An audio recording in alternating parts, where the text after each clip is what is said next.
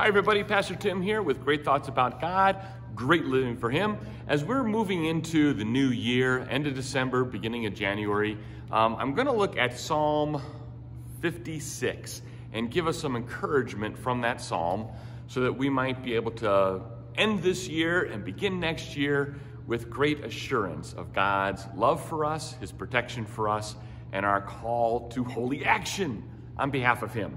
And so in Psalm 56, in verse 3 and 4, for example, it says, "When I am afraid, I will put my trust in you," putting your trust in God. Verse 4, "In God, whose word I praise, in God I trust, I shall not be afraid. What shall flesh do to me?" And I think between that verse 3 and 4, there's a great connection on how to eliminate fear, how to put our trust in God, and how to remain focused on God, when in verse 4 it says, "In God, whose word I praise." And then it goes, "In God I trust, I shall not be afraid. What shall flesh do to me?"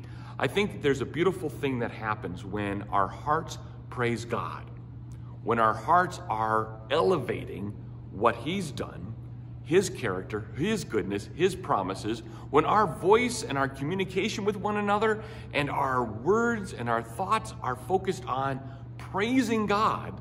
I think there's very little room for fear and doubt, insecurity, and anxiety in our lives. What a great way to end the year, begin the new year with thinking great thoughts about God and practicing great living for Him by making sure that our words and thoughts are filled with praise.